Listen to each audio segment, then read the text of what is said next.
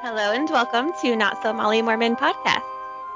Hello, welcome back, everyone. This is Sarah. And this is Katie. Hey, everybody. Hello. Welcome back. How are you, Katie? I'm doing well, Sarah. How are you? Delightful. Not sarcastically either. It's good. Even though it's cold as shit and it's supposed to be warm where you are, but you know what? At least it's 100 degrees here right now for me. So Okay, I will not complain then. You can have it. You can have it. I will take the dreary, cold London weather. It's just more that it teased me. The weather app is still saying it's 70 and sunny, and I'm like, lies. You're all fucking lying because it's not. It's cold and like gray and depressing. damn. Well, I'm here to be your little ray of sunshine. Oh my Oh, God. you always are. You're my little orange ginger ray of sunshine. It's my favorite. Oh my God. Um, I don't have any announcements. Do you? No, but we're both super excited to announce the next thing. Woo, we're so excited. We have a very special guest today, Corey. Hey, Corey. Hey, Corey. We're so excited to have Corey on. She's a patron and amazing. And she was just telling us that she just listened to 5 years worth of our podcast in like a couple of months. And I was just so flattered that you wanted to listen to my voice that long. So thank you for being on the show. We're so happy to have you. Yes, I can't believe you did the whole, like we were just talking about before recording that she was like, yeah, it was like Sarah's like life changes, and I got all emotional because I'm like, it's true. I've done like all the phases in life in the podcast, and you guys have been there along with me in the journey. So that's Really cool. cool. Yeah, it's cool. It's been all documented, you know? I might regret that later. I've already told Rory, who's only 7 months, I'm like, I'm so sorry if you ever listen to Mommy's podcast later. Oh, you're going to be so cringy and be like, Mom, I don't want to know about your gas pills and taking before dates. It's gross. And I'm like, sorry, babe. That's what happened. That's so funny. So Corey came on. We wanted to talk about particularly Heather Gay's book, Bad Mormon. If you listeners don't know, Heather Gay is one of the Real Housewives of Salt Lake City, which we covered. And we were chatting just a little bit about it before, but Corey actually highlighted some stuff and took notes. But before we get into that, Corey, do you want to give just a little introduction, brief like description about your journey and your, you know, I don't know, take on what happened to you in Mormonism and your views on that? Yeah, tell us about you, Corey. I feel like you know everything about us, but I want to know about you. Yes. I feel like I do too. I think this will help listeners understand maybe why this book, like I related to it so much. I had a very similar upbringing as Heather did. Just was born and raised in the church. I am the fourth of 9 kids. Oh, wow.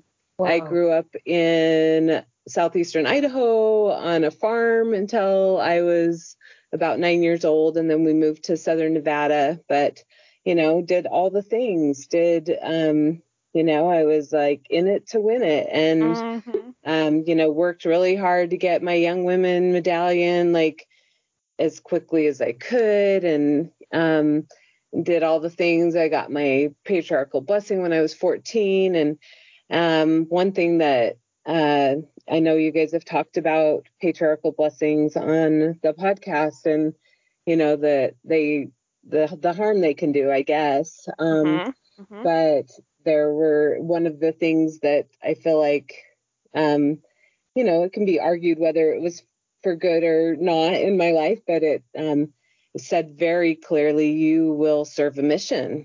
And, oh, wow. So from the age of 14, I had that in my head. Oh, okay, I'm going to go on a mission.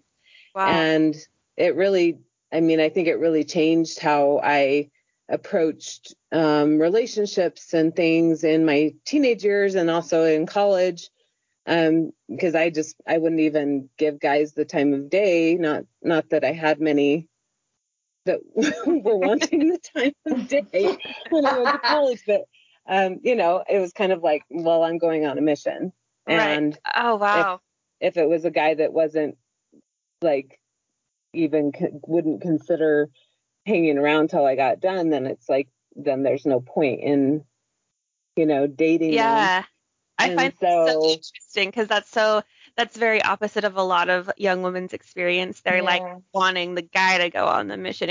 I feel like it's rare that a young woman gets told you will go on a mission. Like that's very interesting to me. Yeah, it was interesting, and there were some other interesting things in my patriarchal blessing that I probably won't get into, but just that it did really, like, I feel like, affect how things went during my teenage years and I was very young when I went to college. I was 17. Oh, wow. And so I was one semester away from graduating when I left on my mission. Oh, wow. And so I was almost completely done with college. Right. And then I went on a mission to Brazil, how cool. going through the temple, like, in preparation for a mission was very different than for a lot of people going. And I think it was the same for Sarah when you go through and you're not planning to get married and you're covenanting to some fictitious man you have not even met. Oh, so you're crazy. covenanting to obey them and to hearken to them. It was so bizarre to me.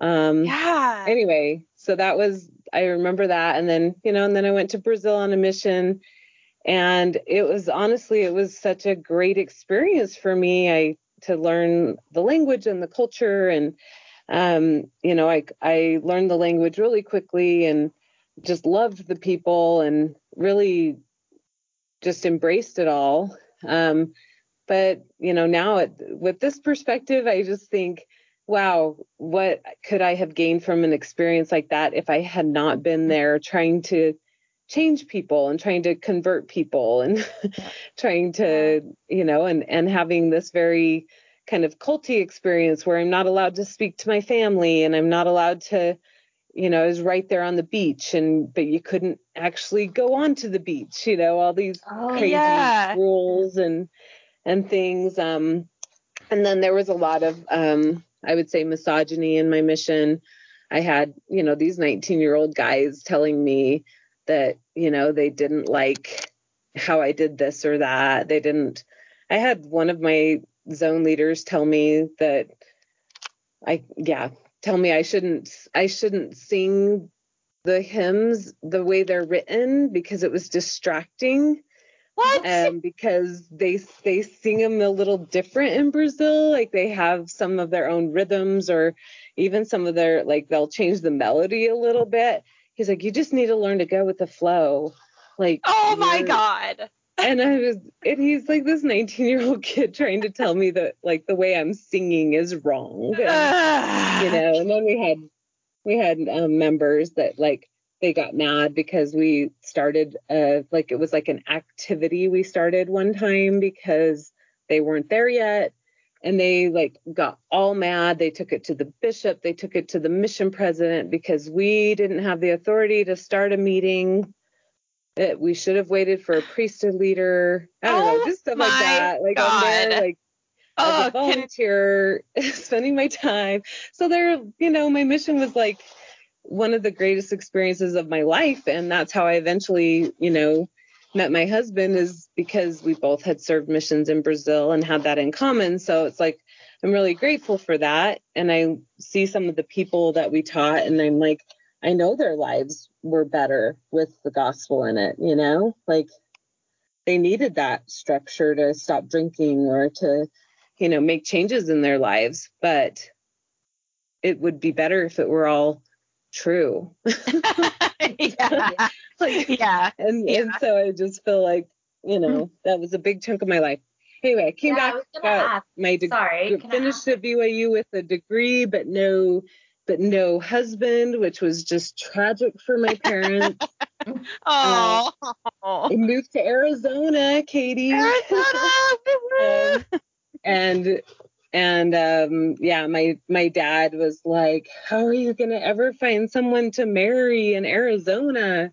Oh, What? Like a high population or something? He was terrified yeah. that I was in Utah. And but anyway, my mom and my husband's mom knew each other, and they set us up, and we got married a year later. And anyway, so did the whole put him through dental school thing. And I taught school, and then he was in the army, so we moved to Germany. So I think that's also why I Really? related to both of you. I'm like, I can Oh, picture where you are and what you're doing with your lives when you would oh, explain things. So we lived in Germany for 3 years, had 2 kids. My husband was gone for 15 months of that in Iraq, which was really hard for me. oh, wow. And it took me about 5 years after that second kiddo and that deployment before I wanted to have more kids, which was met with a lot of judgment in the church, I feel like. People just kind of like, what's wrong? Why aren't you having more kids? Oh, yeah, And yeah. I'm like, because I can't be around a baby without having an anxiety attack. Like, it was really hard. Oh, And then when we did finally decide to have more kids, we had twins. So that oh was my also God. very challenging. Yeah. So anyway, so I have 4 kiddos. My oldest is non-binary and bisexual. So that's also been something that's it's really made it very obvious to me that the church is not a place for everyone. And Right. that it's, I look back on things like the temple, or even like the second hour of church. I'm like, there's no place for my child there. Right. And that makes me sad. And I'll have friends that are still in the church that'll be like, oh no, the church loves everyone, we're very, it's accepting. I'm like, you say that, but what would you have my child do? Right. There's literally not a spot for non-binary people. Like, there's nowhere for them to belong. And I makes me really sad when I think about kind of I guess the trauma that I put them through for the first 16 years of their life. Just, I know I was trying to do my best, but like having no idea that that was part of who they were and part of their identity, and having to go every single Sunday and listen to things that were very gender appropriating was probably very harmful for their mental health. And but so that, you know what? At least you got them out, and you got yourself out and them out at, early enough. I think like it could have been way worse. I think they're incredibly lucky. I don't know to that have they you as ever a would have mom. felt comfortable being open with me and with us about who they are and how they feel if I had still been in the church. But I didn't leave the church until I was almost 3 years into dental school. I decided to go back to school after the twins were 2 years old. I went back to school and then got into dental school. And I think just after all those years of just seeing, like my brother-in-law told us he was gay, and just seeing how harmful the church was to him, and then just being surrounded by all these highly achieving, super smart, super kind and compassionate people that weren't Mormon. I mean, it was like just really eye-opening to me. I'm just like, this,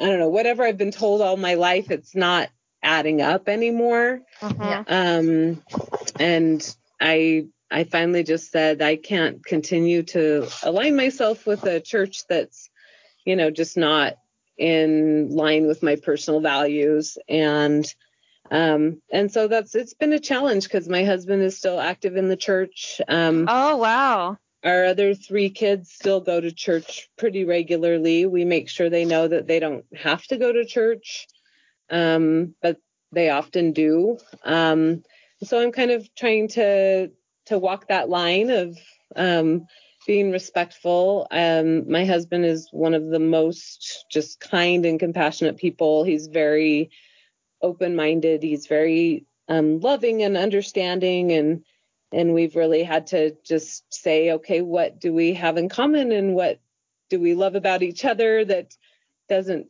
we had to get rid of that foundation we built our marriage on and say, okay, what do we have that's still here? And when we realized all the things that we still have of value in our relationship, we realized that religion and the church was not the most important thing in our relationship. Oh, that makes me feel so just happy, because so many times when one of the partners leaves the church or loses their faith, it breaks up the relationship because, being taught from being a baby, you're like being married in the temple and being in this religion is the most important thing ever. And I just feel so, so happy that you have that relationship and your husband's so wonderful that you can put each other first. And it's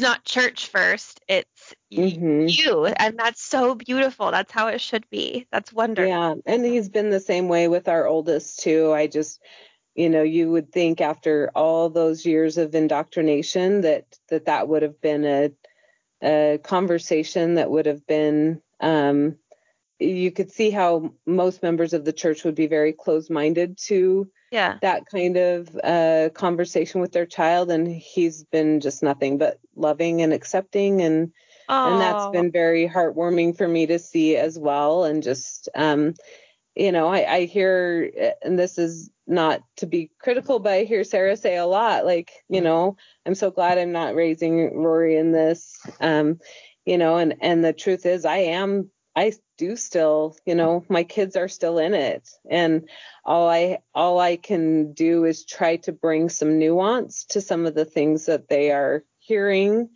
and tell them and try to help them to see and think and critically about some of those things that they are hearing and being taught.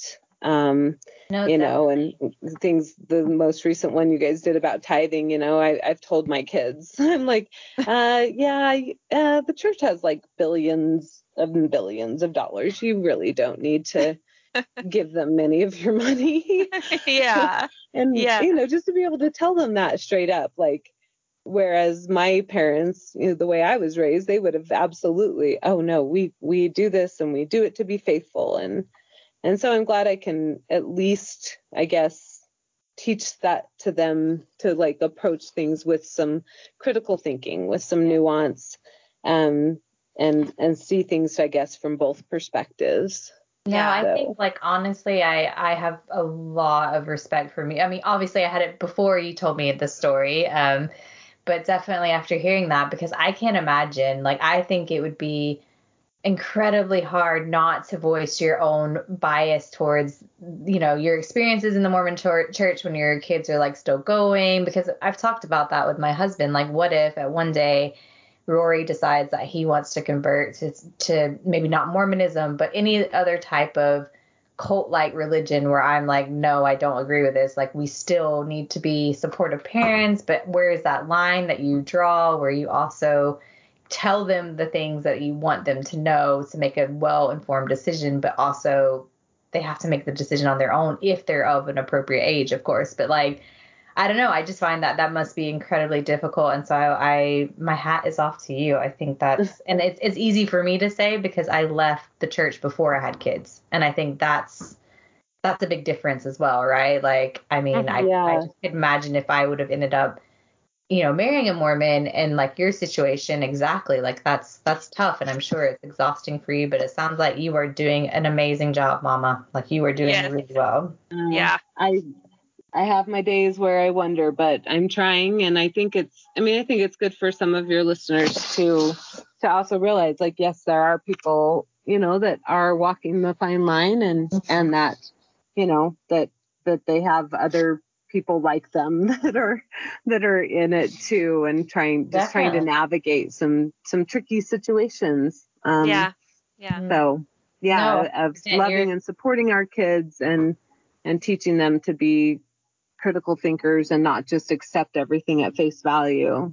So For sure. For sure. Yeah. Oh, wow. So that's where I am now. I'm done. I'm done with dental school. I'm a dentist. I work with I have a practice. I work a lot with the refugee population at a nonprofit organization. Wow. And then I just recently I haven't got it too far developed, but I started a nonprofit that's intended to work primarily with LGBTQIA plus patients, and because there's a lot of mental health concerns, and that leads to neglect and a lot of dental issues and other health problems. And so my goal is just to kind of level the playing field and hopefully, reach those types of patients that have neglected their own personal health while they've worked through their mental health and gotten on a good trajectory. So that's kind of where my time is spent right now. That's absolutely amazing. Wow. Like wow, that's incredible. That's very, very, very cool. Oh, and also like please share with us the links or anything to these platforms that you're talking about, like God, can I not speak today? It's called Brain Fart.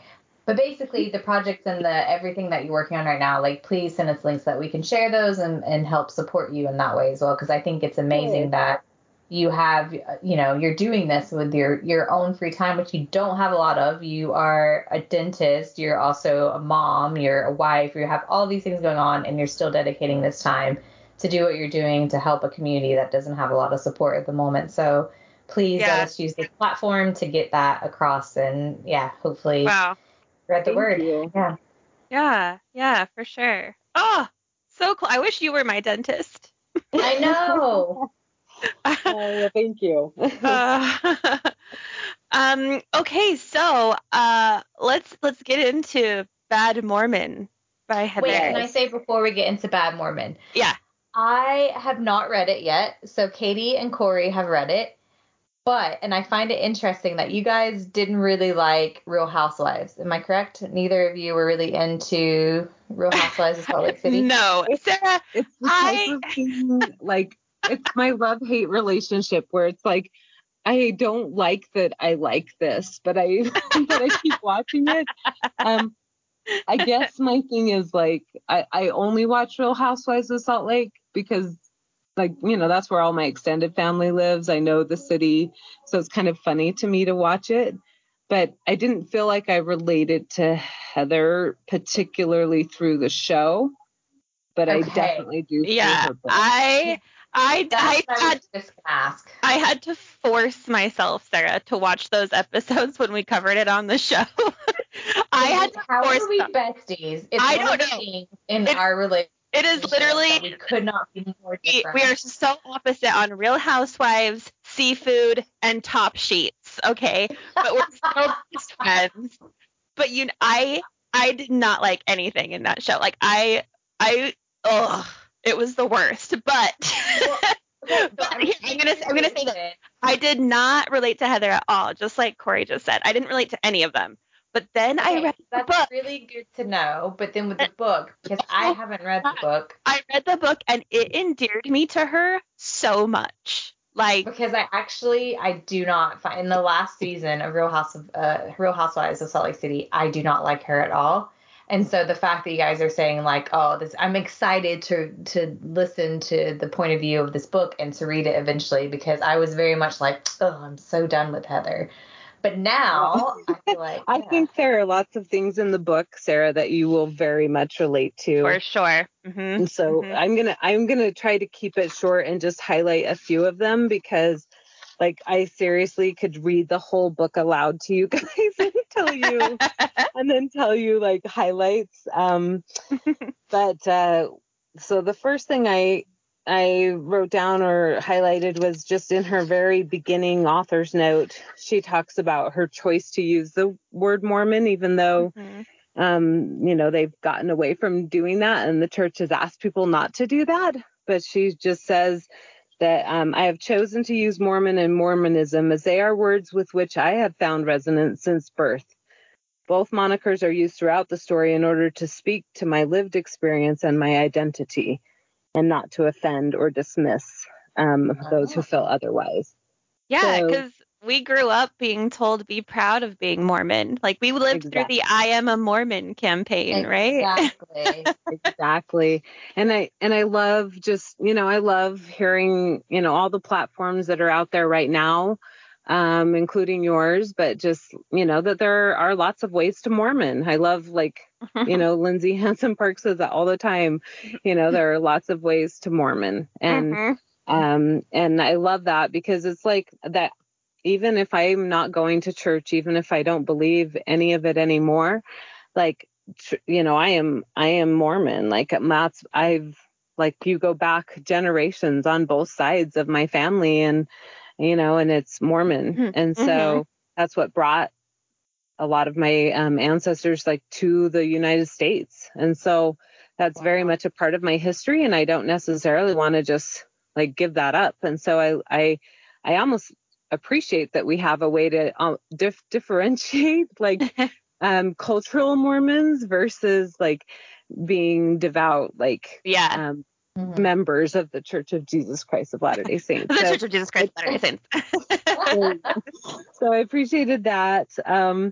So she starts out talking about growing up in Colorado, and it's actually probably about 5 miles from where I live is where she grew up. Oh, wow. Oh, I thought she grew up in Utah. I had no idea. She moved to Utah when she was a teenager. Okay. So when she started high school, but she spent all of her childhood and middle school years here in Colorado, just a few miles from here. And she talks about going through the temple. And I think she went through the Denver temple is what she said before her mission. And so, she was here during the dedication of the Denver temple, which that was interesting to me because I've been in that temple many times, but also the Las Vegas temple was my temple growing up, and it was dedicated about the same time that the Denver temple was. And so she's also almost my exact same age. So every time she's talking about something, I can just picture it. I can picture it historically. So, so a few things she said, in her childhood, she says, everything in my life confirmed my identity, my faith, and my future until it didn't. And that exactly was that was my life. Yep. And she just talks about some little mischievous things she did as a kid and how it shaped her.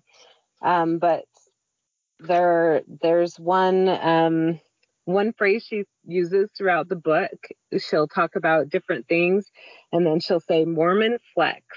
Oh yeah, Mormon flex. So funny because it's such a Mormon thing. So she talks about being born in the covenant. And I know you guys have talked about that a lot since Sarah was not, but that it's like a Mormon flex. Oh yeah, or just, even now, I'm talking about my ancestors and how I'm a multi-generational, Mormon flex, Corey. It's like Mormon flex. Yeah, it's so funny to me. And then she says, I didn't even know that we were religious. I just thought we were better than everyone else. Oh, it's so true. Oh my gosh. It's so relatable the way she says some of these things. And then she's the middle in her family, and so am I. And we were born every 18 months. My mom had another baby. Wow. They didn't believe in using birth control. They said, we're going to have as many children as the Lord will bless us with. So that's why I'm the fourth of 9 kids. So, oh my God. That's wild. I just, whoa. Can you even imagine? No. I love my mom. She's amazing, but she's a little crazy. And now that I have my own kids, I'm like, well, no wonder. Like, can you imagine doing this every 18 months and then having 9 children running around?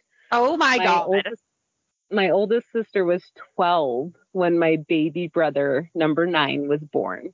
I So cannot. imagine. It was kind of total chaos.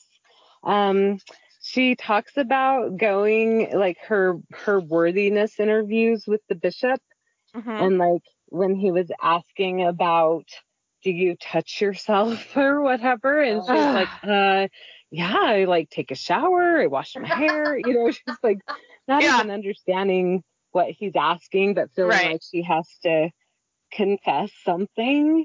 Uh-huh. And then she's like, well, I guess like I've been involved with heavy petting. She didn't even understand what it meant. Yeah. It was in that first Strength of Youth book, and I was like, I didn't have any idea what that meant. I didn't either. I never understood it. Me neither. Yeah, I know. I got my little kitty cat doing some heavy petting. I don't know. So weird. Heavily petting my kitty cat. I mean, there's a Heavily euphemism for petting. you. I mean, someone does heavily pet my It's kitty cat interesting because occasionally. I was spared from that a lot because my dad was put in as the bishop right before I turned 12, and he got released from being the bishop the Sunday before I left for college. And Oh. so my dad was my bishop my entire teenage life. Wow. And I did go and tell him one time when, like, because my boyfriend did something that I did not feel like was appropriate. And you could just tell he was so uncomfortable. And like as soon as I told him what my boyfriend had done, and he's like, "Is that all?" I'm like, "Yes." And he's like, "Oh," he's like, "You're good." He was super uncomfortable talking about it, and as soon as he realized it wasn't like that serious of a thing, he was just kind of like, "Okay, let's never talk about this again."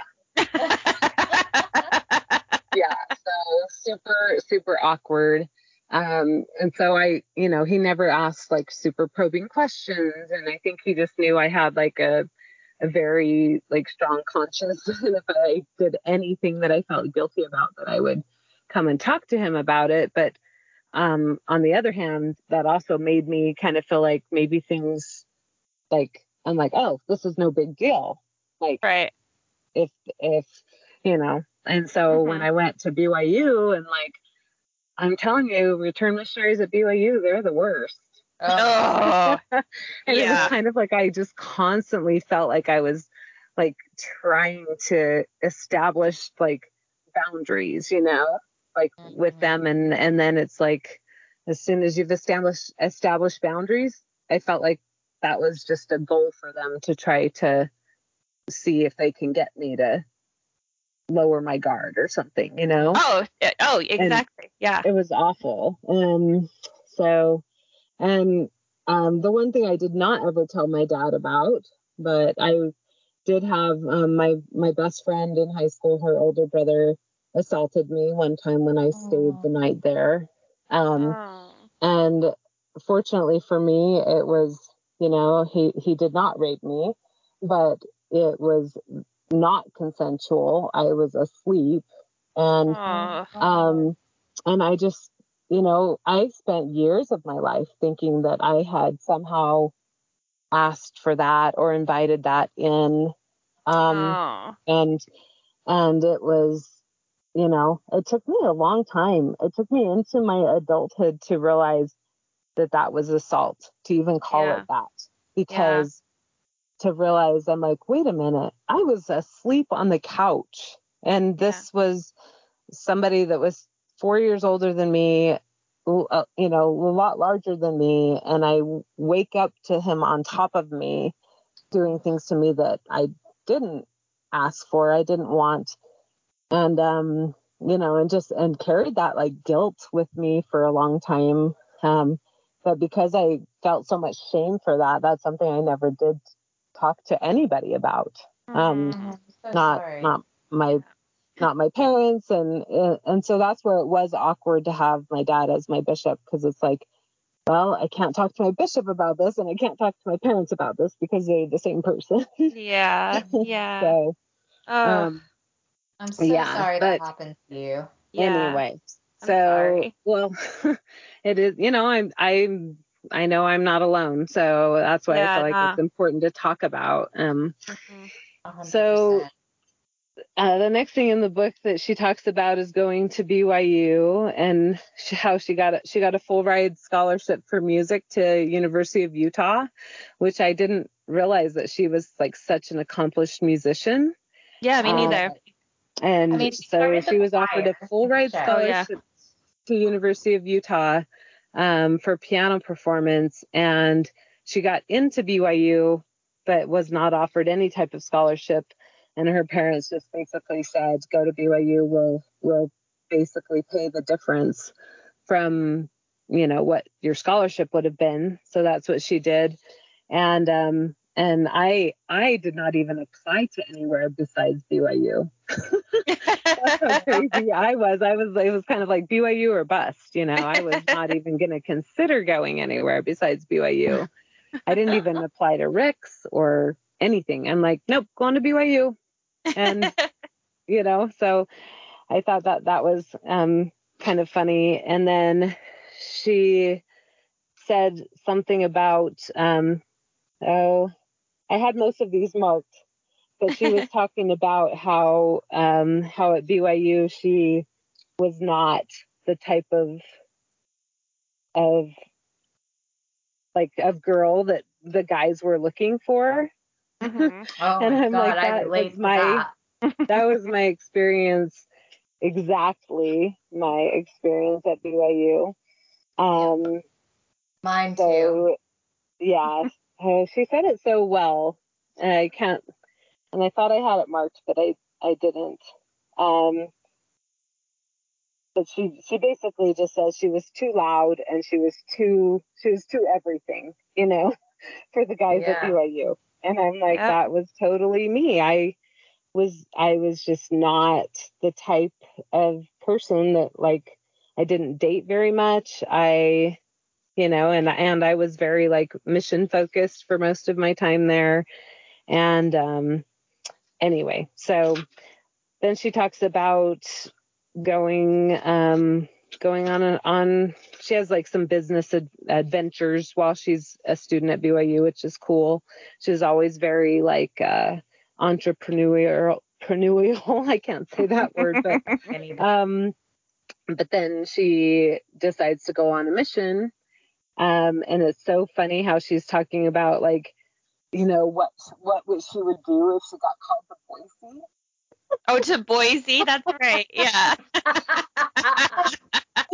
She wanted to open it beforehand so that if that was the case, she'd be like, I just really feel strongly like I need to stay and finish my education. And I was just like, that's so funny. I totally related to that. I was the fourth in my family. So of my family, 8 of the 9 kids went on missions. Oh my God. Wow. So, and I was the fourth to go, and my other siblings and two are older sisters. So, my sisters had gone to Chile and Spain, and my brother had gone to Argentina. Cool. And so I'm like, I'm gonna be the disappointment that gets called to, like, I'm gonna go to Boise or Provo. Provo. And then I get called to Brazil, and at first I was excited, but then I'm like, oh, I'm gonna have to learn Portuguese. Like, Yeah. what's the point of that? Uh, Like, Spanish is so much more practical, and so so after a little while, it's kind of like, Portuguese. But anyway, I love Brazil. I think it's a fabulous place, and I love Portuguese. And I still speak Spanish, so there you go.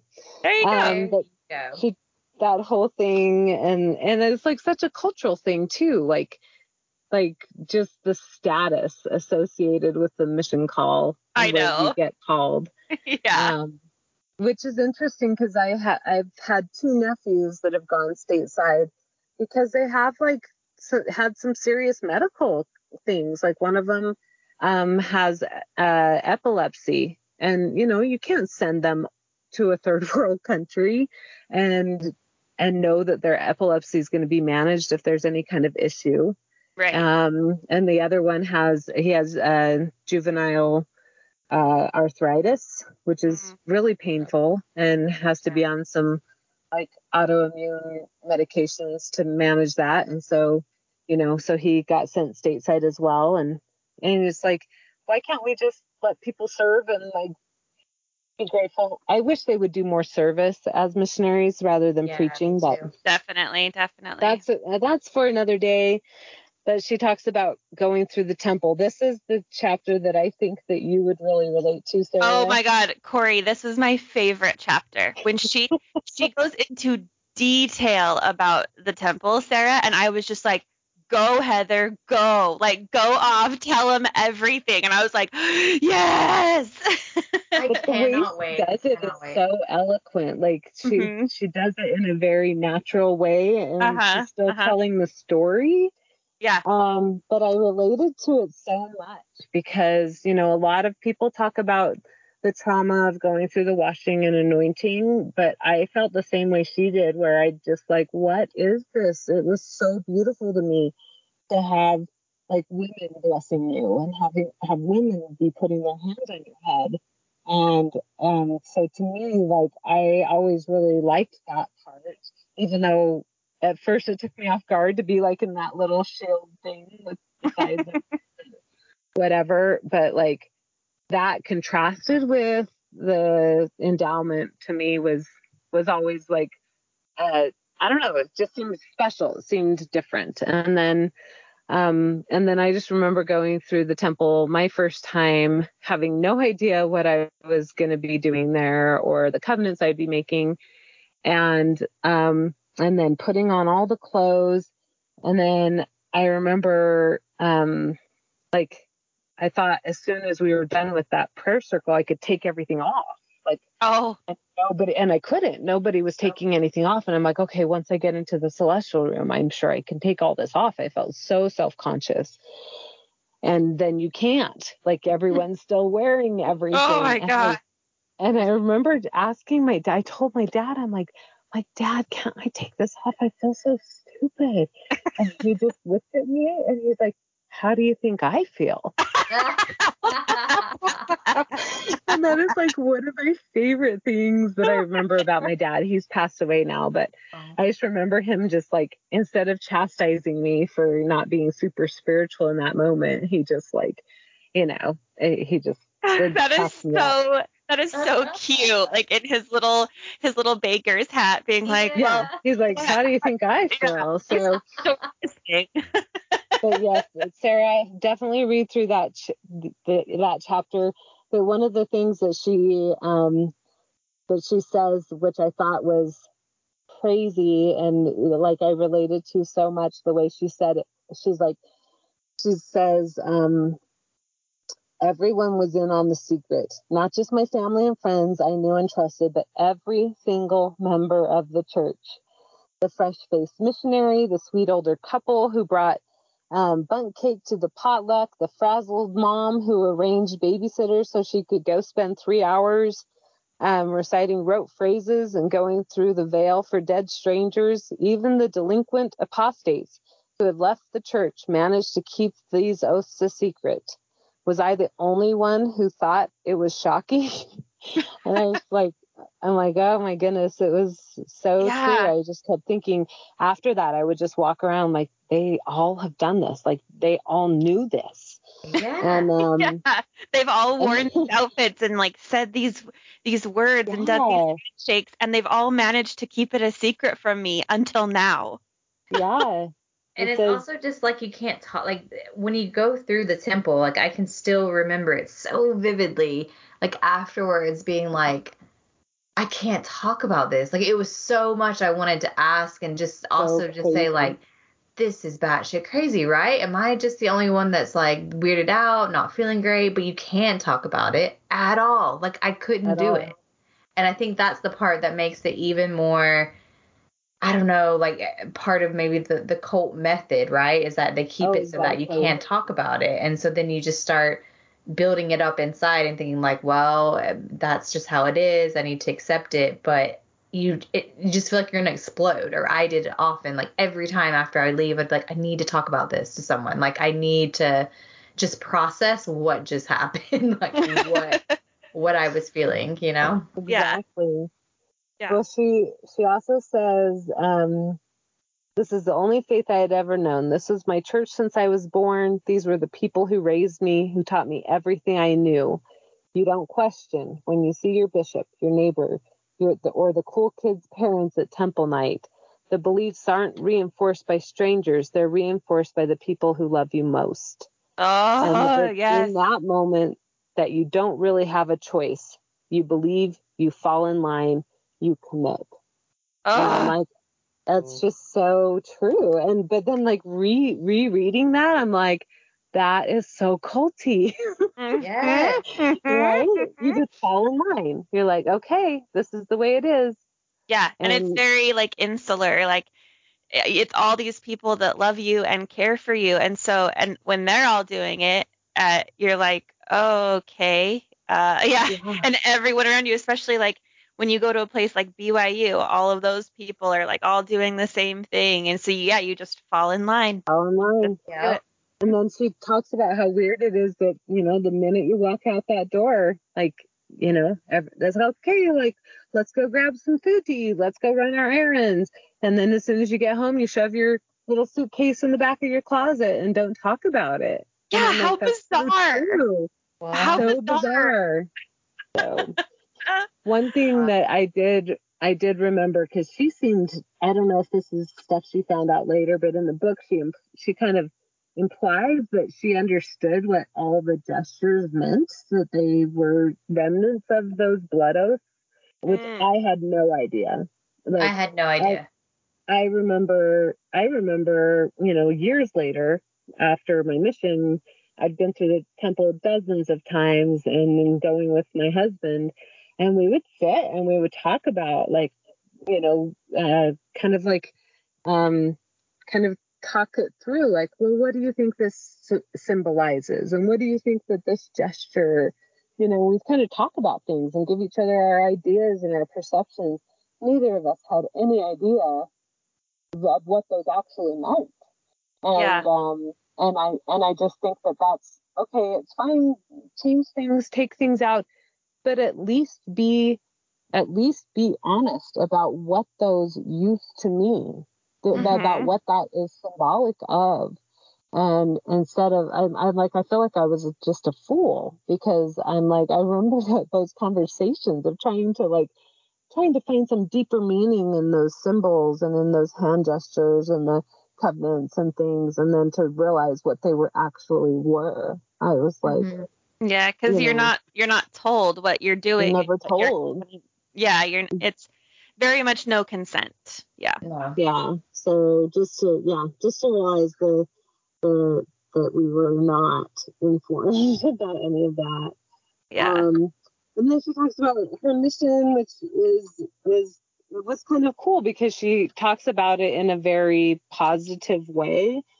And and I remember when I first left the church, my older sister, she's like, "Well, what about your mission? You loved your mission." And I was like, "Yeah, because I thought what I was doing was the right thing."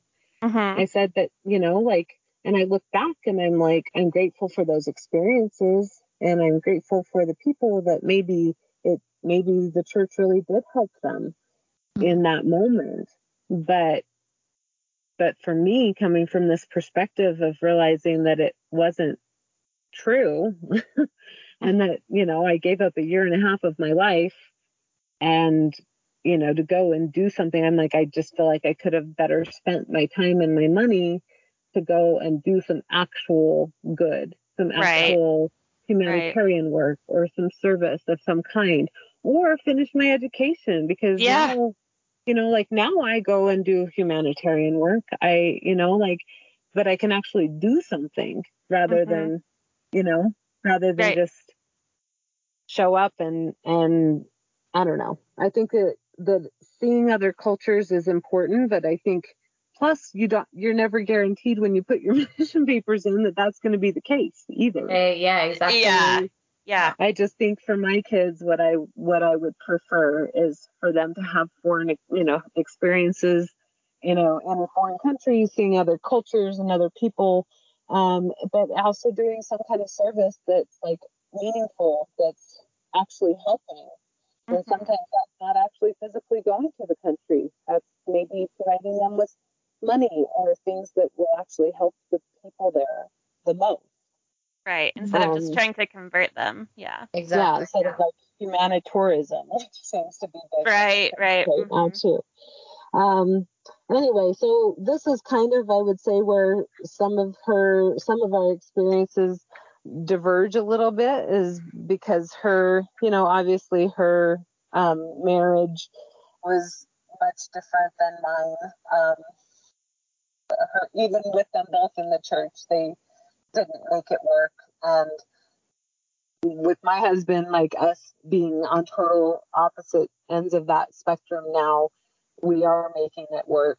But I think it is important to realize, like, I know that it's almost, I wouldn't say a fluke, but I could have just as easily at 23 years old married somebody who would have been terrible for me, Yeah. or could have been, misogynistic or patriarchal or whatever. But instead, I kind of lucked out. I'm marrying a guy I'd known for a year of my life, and ended up with somebody who's been very supportive of me. I mean, I told him I wanted to go to dental school with 4 kids at home, and he's like, "Okay, we'll make it work." Hell yeah. He's always just been very That's incredible. supportive. And with my faith transition, we've just kind of doubled down and said, okay, what values do we share? What values do we both feel like we want to pass along to our kids? And we've realized, like, we both love nature, we both love the arts and music, and we want to teach our children to be kind and compassionate and hardworking, and it's like the things that we agree on are so much bigger than the difference in religion at this point. So I'm very grateful for that. So anyway, I know I don't want to keep you guys much longer. I'm going to wrap up with that, but I do encourage anyone who has gone through a faith transition or even is just curious about Mormonism and just what that looks like. I feel like Heather did an incredible job at just really giving people like an in-depth insight into what a Mormon life looks like. Yes. Yeah. I highly recommend it as well. I gave it 5 stars on good, did I give it 5 or 4? Anyway, I really liked it. Yeah. So I thought it would be cool too. I don't know if you guys have read very many other like Mormon based memoirs or anything, but I thought it'd be good for people to know other ones that are good to read. Yeah. Do you guys have any recommendations? Well, we both read Educated by Tara Westover. That was very good. We did an episode about that. So that was like less than an hour from where I grew up when I was like in elementary school. And I had some experiences, definitely not as extreme as her, but like I remember like splitting my knee open, like gashed open. And, we're an hour from the hospital. My dad whips out the super glue, glues it back together. The minute I bend my knee, it busts back open. He's like, I would have done that with stitches too. Like things like that we didn't go to doctors. We didn't. And I was like, so when I read her book, I was like, oh my gosh. It's like, it was like reliving some of my childhood, but too extreme. Yeah. That one's very good. Yes. I think that's the only one I can think of that I've read. I've read So- some FLDS memoirs, but I don't know if I've Uh-huh. read like more. I know I think I've read a couple, but I can't think of what they are at the top of my head. Well, when I So finish one of writing the other mine, you recent guys can ones read it. another one that I read recently that I also highly recommend. It's called "I'm Glad My Mom Died."